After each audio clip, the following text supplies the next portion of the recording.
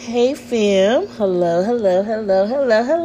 I am just coming on here for a brief moment, family, to tell you that it's my birthday. It's just his birthday. But before anything else, I want to say that I dedicate this birthday to Jesus Christ. Because he has made it possible for me to see another year. Hallelujah. Hallelujah, y'all. He is so mighty. And I just felt led to come on here and tell you that I dedicate this year to the Lord. Hallelujah. For him to do such marvelous works that in my life that will glorify him, to bring his children closer. And I just felt like I felt the Lord just saying, go tell my children that this is like the year of birthing, because he brought that to me. This is a year of birthing. Hallelujah. So be prepared. Dedicate this time to the Lord, okay?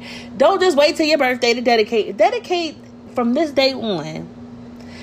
Dedicate this year to the Lord. Like, Lord, have your way this year. Glorify me in your life. Glorify yourself in my life this year. Just say that. Just say that and watch how it blesses you, okay? Because we are to be living sacrifices for the Lord. So, yes, I'm hyped because it's just his birthday, because I get to see another year. But I'm more hyped that God has given me another year. Hallelujah. I'm so hyped that I get to know him for another year. Oh, he is so good, y'all. So just today, dedicate.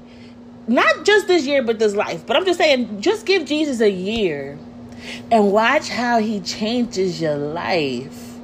A year. We're going to look back on this in a year, and we're going to talk about how he has changed your life in a year.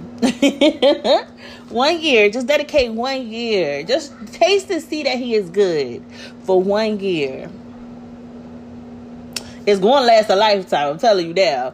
But just say, Lord, I dedicate this year to you. Glorify me.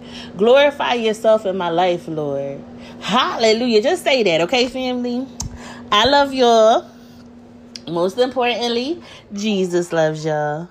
Bye.